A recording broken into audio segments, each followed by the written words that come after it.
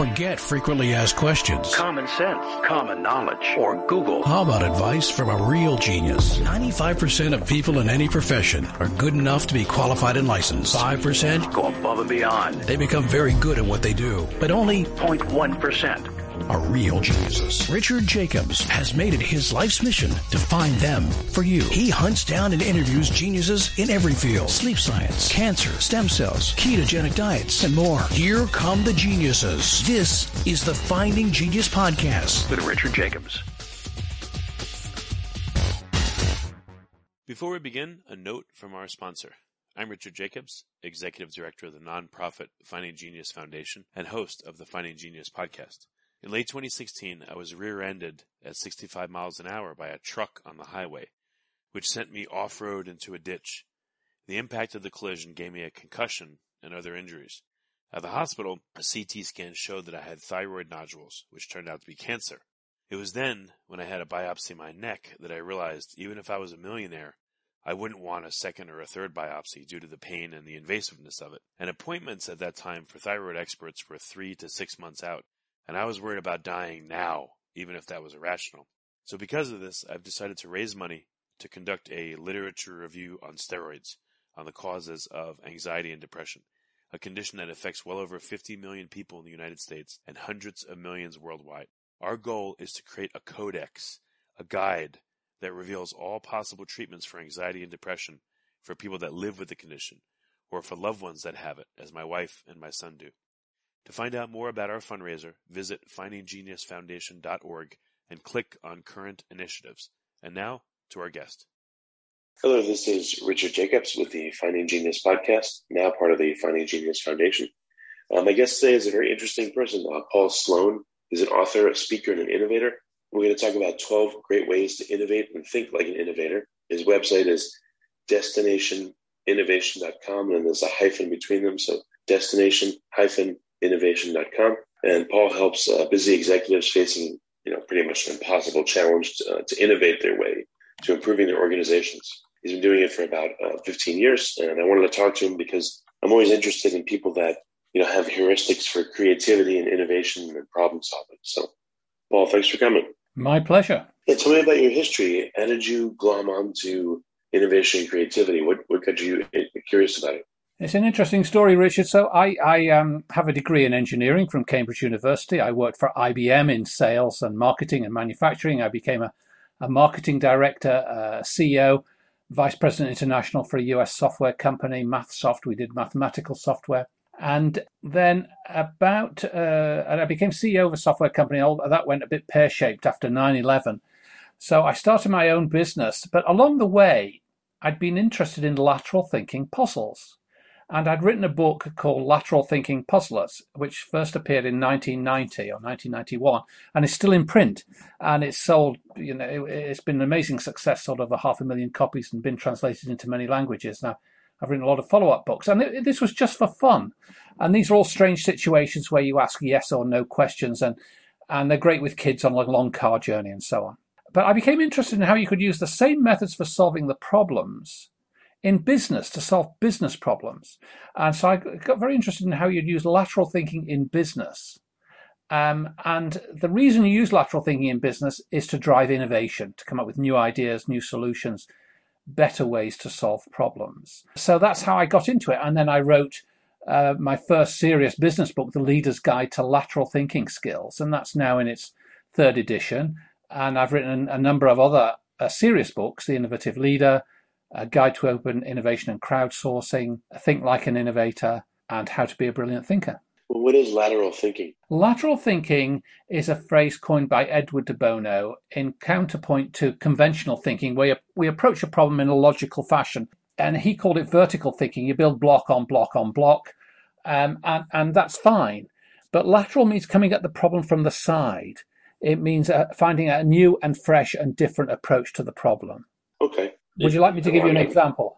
Yes, I was just about to ask you. Yeah. Well, there's lots of examples. From an orthogonal perspective, what's lateral thinking? So until the 1920s, all shops were like Victorian shops. You'd go in and you'd ask the assistant for some butter and some ham and some eggs, and the assistant would go away and get the ham and the butter and the eggs and bring them back and serve you and charge you, and then they'd serve the next customer. And that's the way all shops were, and you just waited until you were served. And a man called Michael Cullen said, what would happen if we turned the shop around? And instead of the assistant serving the customer helped themselves to all the goods they needed and then paid when they left. And I'll bet the experts of the day said that's a terrible idea. You know, people get confused. You have to put prices on things. They'll be wandering around the back of the store. And he said, I'm going to do it anyway. He created the world's first supermarket, the King Cullen store in New Jersey. And, you know, it's a very simple idea. Turn the shop around, let the customer serve themselves. And yet it's transformed not just the way we shop, but the whole layouts of our cities. We have out-of-town shopping malls designed for self-service. And that's an example of lateral thinking. You can't evolve the conventional things into lateral things. You have to approach them entirely differently. So, you know, you can modify an aeroplane and you can develop it, you can make it better and better, but you can never modify an aeroplane into a helicopter. It's an entirely different concept. And you can't modify an aeroplane into a rocket ship. It's a different concept. So sometimes you have to just start again and come at the problem from an entirely different direction, come up with a radically different solution. And that's lateral thinking. Yeah, you mentioned Edward de Bono. I think he's the author of the 6 Thinking Hats. Yes. Yeah, that was a really good book. I really like that one. Yeah, I teach 6 Thinking Hats. I think it's highly effective, very, very clever. And he had some great, great ideas. He's still going. He's getting on a bit now. And I've seen him and I've met him. And his early books are very, very, very good, though they are derivative from other people's works, and he doesn't always give them credit. But some of his early works are really good, and 6 Thinking Hats and Lateral Thinking are 2 of his best works. So what do you, I guess I call these like innovation heuristics, but what do you call these different methods of thinking? Like I've heard of TRIZ. I've heard of the 6 Thinking Hats. A method, yes. So one of my most popular blog posts is 21 Great Ways to Innovate. I've also written an online course, 12 Great Ways to Innovate. And I look at these different methods. These heuristics is a good way, but most people don't know what heuristics are. So I just simply say great ways to innovate or ways to think differently. So have you, throughout your career, have you tried to catalog like every single one out there? Has that ever been a fascination for you and, have them all at hand? No, I've written a lot of blogs, maybe, 500 blogs or so on different methods and examples and stories. And I draw on those in my workshops and my talks. And I just choose whatever I think is most appropriate at the time. So do you feel like you're a kind of a lone voice in the wilderness here? Like when you've worked in organizations, were other people creative like you, or were they resisting creativity? Or what's the dynamic of you working with others? What's it been like? There's no resistance in the sense that everyone accepts that they need to be more open-minded. They need to be receptive to ideas. They quite like the methods. They go through in the workshop. They adopt the methods. They can work with them. And if I facilitate them, I'll get them thinking about new ways to do things, new ideas, radical approaches to business issues. But the problem is when they get back in the office, the pressures for business as usual are overwhelming. And the corporate culture is one of do it the way we've always done it, get it done this week, meet this quarter's numbers. There's very little incentive for people to experiment, to try new things, to be radical, to take risks, to experiment. And generally, in many organizations, there's more downside than upside in trying something new and radical and lateral. So do companies call you in and say, hey Paul, we want you to teach our top managers this method? Or how do you typically interact with companies?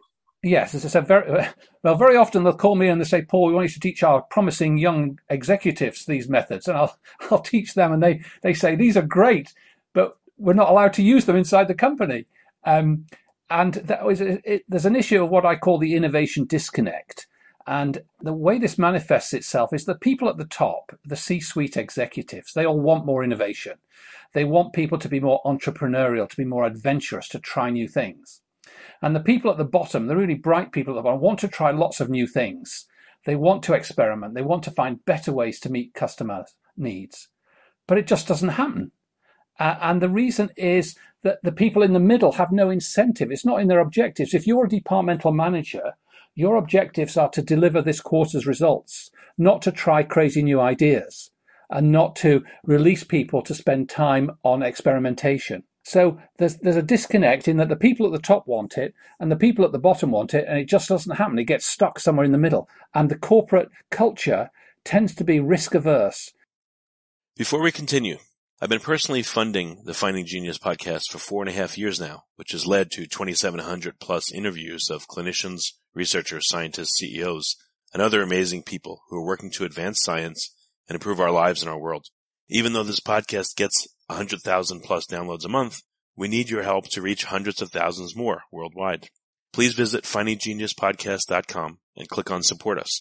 We have 3 levels of membership from $10 to $49 a month, including perks such as the ability to see ahead in our interview calendar and ask questions of upcoming guests, transcripts of podcasts you're interested in, the ability to request specific topics or guests, and more. Visit findinggeniuspodcast.com and click Support Us today. Now back to the show. It tends to be business as usual. So what's been your creative solution to this? What do you do? Well, what you have to do is you have to get the top team on board, and they have to recognize it, and then you have to feed it all the way down through the organization. So rather than say innovation is the job of the research and development department or the innovation unit, it should become everyone's job, and it should be in everyone's objectives. I recommend that you give everyone 2 jobs. You say, do your current job really well, but find an entirely new way to do it. And in your appraisal, you're going to be asked not only how well you've done your job, but what new ideas and initiatives you have championed in the company this year. And to be promoted, you have to be someone who's a risk taker and prepared to try new things. And that message has to be reinforced. Because you can start off saying those sorts of things, but as soon as you punish someone for trying something new, the message goes out to everyone, well, it was just management speak. They didn't really mean it. What the leader has to do is praise somebody for trying something that failed. John here tried this initiative. It didn't work, but we learned some great lessons, and that's exactly what we want. And by the way, when I was coming up, I learned some great lessons through my failures, through the things I tried that didn't work. And I want you to try more things, and you won't be blamed if you try something for the benefit of the company, for the benefit of the customer, and it doesn't work, provided you share the learnings. So, I don't know, what are some of the most fascinating or interesting puzzles or situations you worked on? Well, I've worked on a lot. I did a big workshop with a pharmaceutical company in Sweden, Novartis, and we came up with terrific new ways to run clinical trials that saved them millions of euros. I worked with a big car maintenance company, and they found new ways to get people to visit their service centers by giving away free atlases. They had plenty of them. They had Atlas Amnesty. They said, bring in your old atlas, which is now out of date, and we'll give you a new one, and give us your details about when your car needs its next service. So we found there's all sorts of ways that you can find, and it's not that difficult. What you need is the willingness of leadership to try new things, and that is something that takes leadership, and it takes courage. Okay, so what is the brainstorming session the core of how this gets done? Or, what are the mechanics of, okay, company A hires you, they say, come on in. What do you do in general? Well, it depends how much time I've got, how much budget they've got, how many people they want to put through it. But ideally, I would like 2 to 3 days with some of their brightest people. And with Novartis, we had about 100 people. We have some defined challenges. How can we break into new markets? How can we significantly increase the average order size? How can we surprise and delight customers? These are sorts of questions, big questions. And then what we do is we start with some problem analysis. We start by analyzing what's stopping innovation, what's stopping things happening inside the organization, what's stopping us from achieving these objectives. So we do a bit of problem analysis first. Then I'll use some brainstorm techniques. I've got a lot of techniques that I use. And we generate a lot of ideas, hundreds and hundreds of ideas. We whittle those down into a short list of maybe a dozen, 15 really promising ideas. People work those up and present them on flip charts and put them around the wall. So each good idea has a flip chart which explains the benefits, the risks, the next steps, and what they need. And then we have a beauty contest where people go around and have to choose the best ones from that long list. And we might end up with 4, 5, 6 really good ideas, which we work up. And then what we did with Novartis is we got the senior management to come back then, and then people pitched their ideas and said, this is our great idea. and this is how it would work. This is what we need. And this is the funding we need. We need 50,000 euros to build this prototype, to do this, to try this. And the leaders said, yes, you can have funding for that. No, we can't do that. It doesn't fit with our strategic objectives. This one we need more information on. Yes, you can do that. That's a real no-brainer. We should definitely go ahead. So it's really good if you can close the loop and get action, if you can turn the best ideas. If you like this podcast, please click the link in the description to subscribe and review us on iTunes. Into items that go on the to-do list at the end of the process. And that's what I would call an innovation camp. I've run that for a number of organizations, really intensive, really focused on the key business issues, but with really worked up ideas, not just harebrained schemes, but things that have been thought through in terms of all the requirements, the dependencies, what IT support we'd need, what the next steps are, what funding we would need to build a minimum viable product, and so on. Oh, wow. So you take organizations pretty far along. You don't just do brainstorming and then say bye. Often they'll say just do the brainstorm. And then the trouble with that is we come up with great ideas and many of them don't get actioned. I prefer it if they say, yeah, let's go all the way through to approval and then start on the process. Yes. I don't know. So what have you noticed about all these sessions that you've done? How have you refined your method? Like, what have been some of the sticking points? For someone listening, if they want to innovate on their own with their own internal teams, or if they want your help, or if they're just really curious about this, what are some things they need to watch out for? You mentioned, again, middle management, upper management, squashing the whole thing, being threatened. What else is important? What's important is follow through. So many companies start off, with all sorts of grand schemes for innovation, and they have promotions and posters and fancy idea management software and so on. What I recommend to anyone who wants to start with innovation in the organization is to ask the question, what's impeding innovation in the organization today? What's stopping us from implementing more good ideas more quickly? And if you ask a lot of the good, bright people in the organization, further down the organization, what happens to good ideas here, you'll be surprised at what they say. They say, well, it's very hard to get things approved. It's a lot of pain. It's a lot of effort. It's not worth the bother. Very few things get approved unless they come from the senior management in the first place. And they'll give you all of these things that are impediments. And my recommendation is that you spend some time doing an innovation audit to find what's impeding innovation today, and you start by removing the barriers.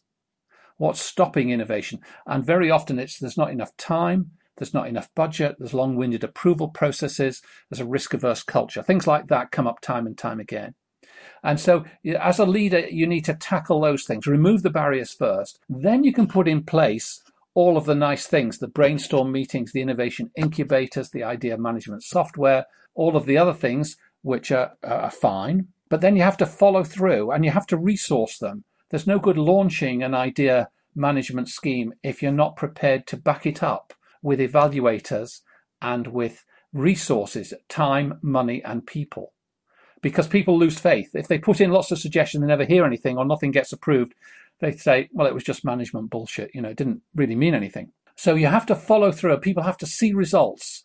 And they don't need big rewards. That what they need is recognition. They need to know that they're being listened to and that their ideas are being taken seriously and being actioned if they're good. And then it can take off. And then you really start to see the results and you turn a sluggish organization into an agile, entrepreneurial organization. So depending on the industry and the type of problem, which of these thinking methods apply, which of them don't? I mean, are there ones that are very arcane, or they're only for, let's say, manufacturing, engineering, and others for service industries? Yeah, so I teach a class on brainstorming techniques. I've got an online course called Advanced Brainstorming Techniques, and we look at some of these. And a tool like Scamper is very, very good for product innovations.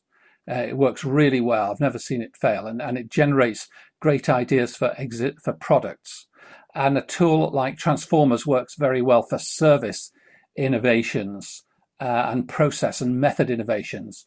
So there's different tools, and depending on what the challenge I'm given, I will choose a method which I think works really well. Similes works really well for human resources type problems and cultural problems. So I choose a method which I think will work well, and then we'll try it. And sometimes it works really well. Sometimes it doesn't work quite so well. I'll try a different method.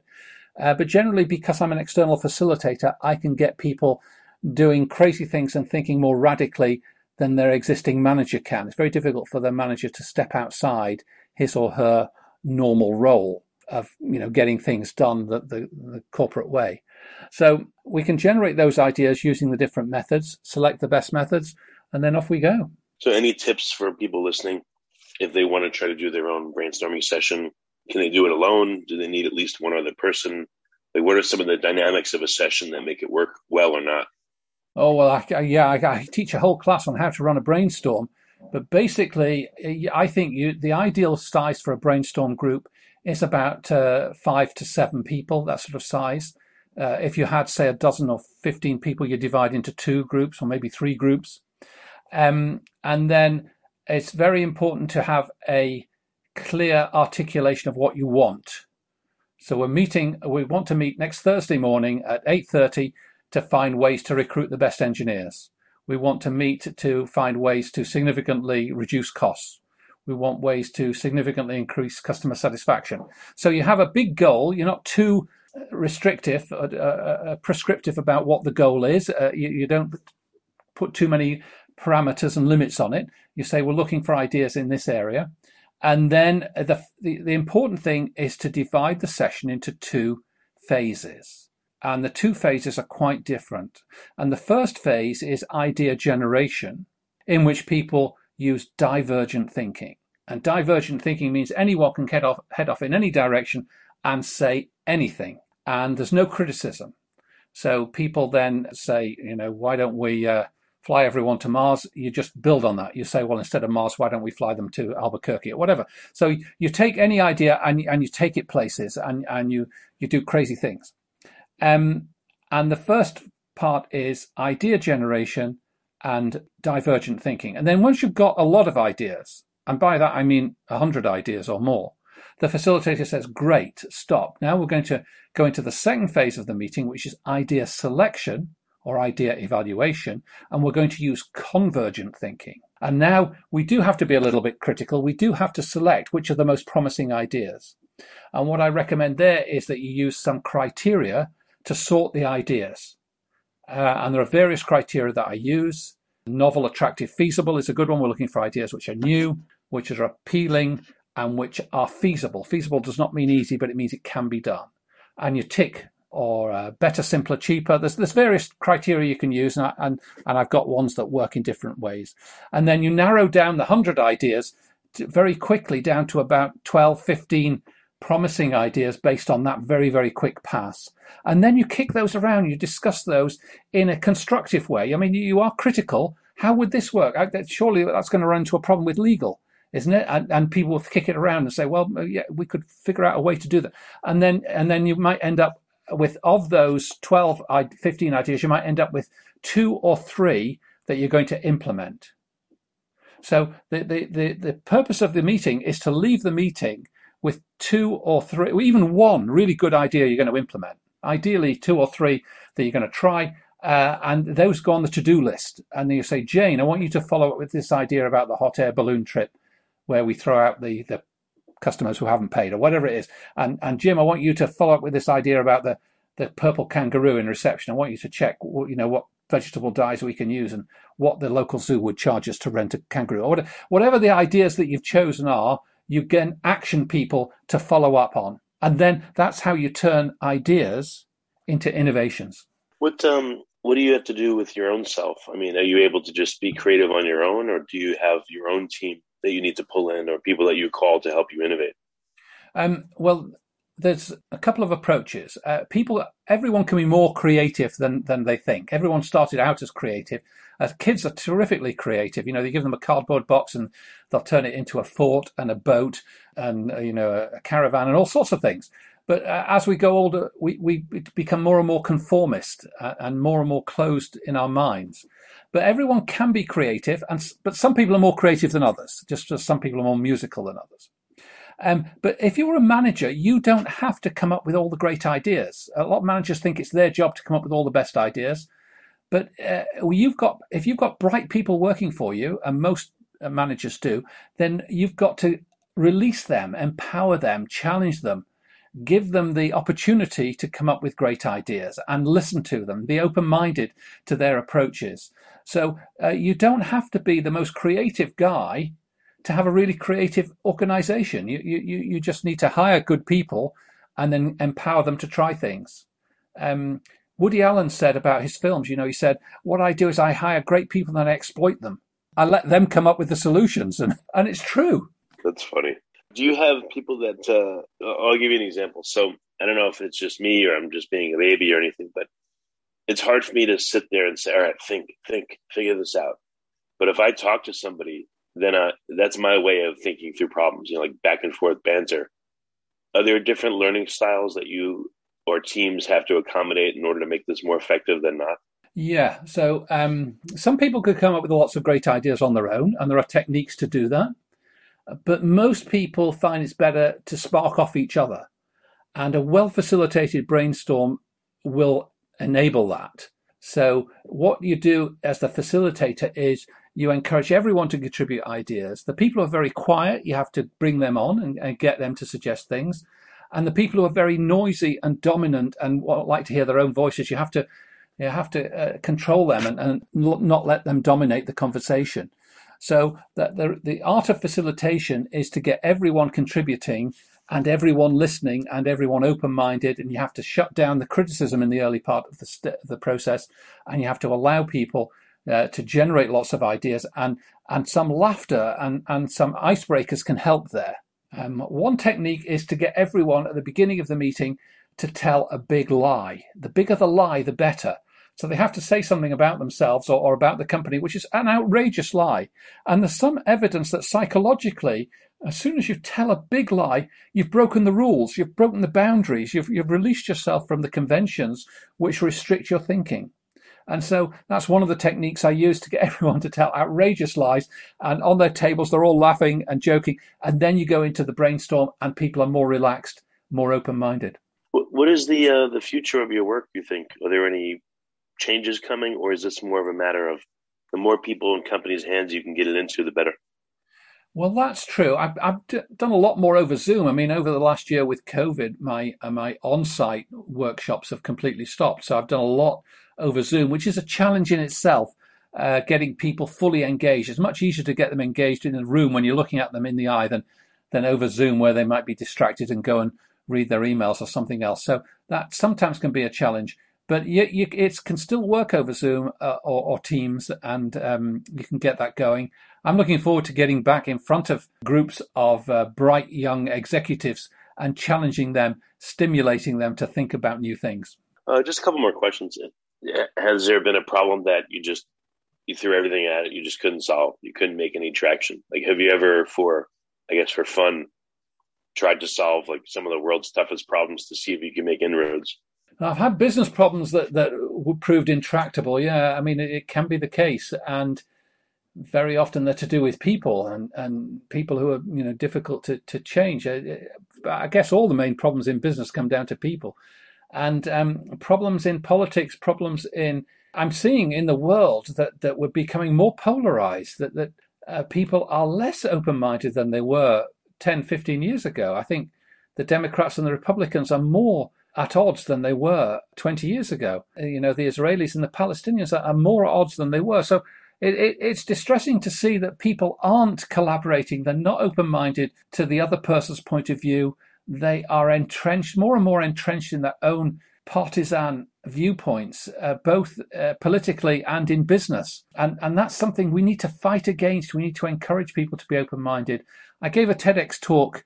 If you go on YouTube and you search for Paul Sloane TEDx, it's called Are You Open-Minded? And it's all about the issue of being more open-minded and the tendency for us all to be a little bit too closed-minded. What constitutes open-mindedness versus closed-mindedness? I know it's probably obvious, but is there anything that you've picked up, maybe it's subtle, where someone says something and you're like, oh, we're going to have a problem here, or you have to address it. You have to tell them, think about it this way, and then things will work better. Well, an open-minded person is always ready to listen to somebody else's point of view and to acknowledge that there's some merit in their point of view, and not just to oppose it from a purely antagonistic viewpoint. And the great, really innovative, open-minded people are endlessly curious. So they're always looking for new ways to do things. And the innovative leader, when you go into them with a problem and you say, we've got this problem, they don't give you a solution immediately. The command and control leader, you go in with a problem, they'll say, do it this way. Here's the way to solve your problem. The innovative leader, you go in with a problem and they say, why are we doing this? What's the purpose? What are you trying to achieve here? What have you thought about? And they ask a lot of questions and they challenge you. And they're thinking about this, bouncing it around in their head, whilst they expect you to think about it and bounce it around in your head. There isn't one definitive answer to any given business problem. There are many, many possible answers.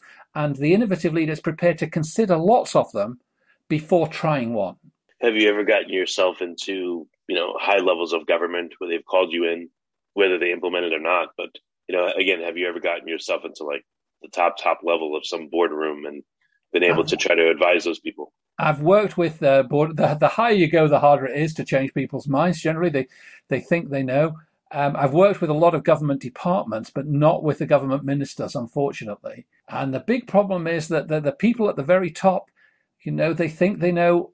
They think they're there to make decisions, and they think they've got very good judgment. And there's an old saying that the generals always fight the new war the way they fought the previous war that they learnt in. And very often things have changed and you need a fresh approach. And that's why it's really good to mix older people and younger people, experienced people and fresh into the company, people from different departments, one or two outsiders in a brainstorm. So the key thing in a brainstorm group is to have diversity of idea, diversity of approach, diversity of cultural background. And that really pays off.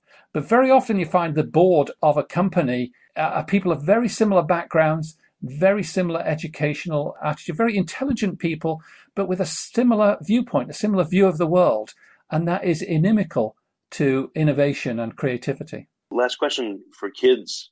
Anyone listening that has kids and wants to engage them in this process, they tend to be more creative than adults, but I don't know, what's the best way to shape an interaction with a teenager or a kid to help you innovate? Well, kids, I've got 6 grandchildren, and when they're young, they're very, very innovative. They love riddles, they love jokes, they love drawing, they love creating things.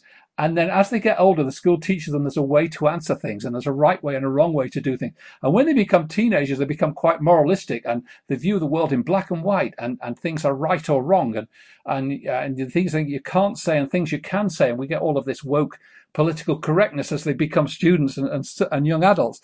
So it's very hard. But the younger the kid, the more fun you can have with them with lateral thinking. Lateral thinking puzzles go down really well. And they're great because kids are very open-minded and they'll ask a lot of questions. A 4-year-old child asks 200 or 300 questions a day. And that's because they're prepared to listen and they're prepared to absorb. That's how they understand the world, by asking questions. As we get older, we stop asking questions because we think it looks childlike and we think it looks a bit foolish and naive. But we should constantly ask questions, and very basic questions. What's the purpose of this? Why are we doing this? What's the value added here? What does this do for a customer? Do we really need to do this report? Do we? And ask the very basic questions, and that will challenge the basic assumptions. And challenging assumptions is a key part of lateral thinking. Well, very good, Paul. It sounds like you have a bunch of resources. So for listeners, if they're in a company, if they're on their own, if they're a small entrepreneur or a big company, how do they reach out to you for help? Well, my website is destinationinnovation.com, destination with a little hyphen and then innovation. I'm on LinkedIn, Paul Sloane. I'm on Twitter, @Paul Sloane. You can find me on YouTube, Paul Sloane, with my TEDx. I've done 2 TEDx talks. And my books are all on Amazon. So if you look on Amazon for Paul Sloane, you'll find me there. And I'm always happy to talk to people and to help. Very good, Paul. It's been really cool having you. I love having creative thinkers like you on the podcast. So thank you for coming. I've enjoyed it, Richard. Thank you very much. If you like this podcast, please click the link in the description to subscribe and review us on iTunes. You've been listening to the Finding Genius podcast with Richard Jacobs. If you like what you hear, be sure to review and subscribe to the Finding Genius podcast on iTunes or wherever you listen to podcasts. And want to be smarter than everybody else? Become a premium member at findinggeniuspodcast.com. This podcast is for information only. No advice of any kind is being given. Any action you take or don't take as a result of listening is your sole responsibility. Consult professionals when advice is needed.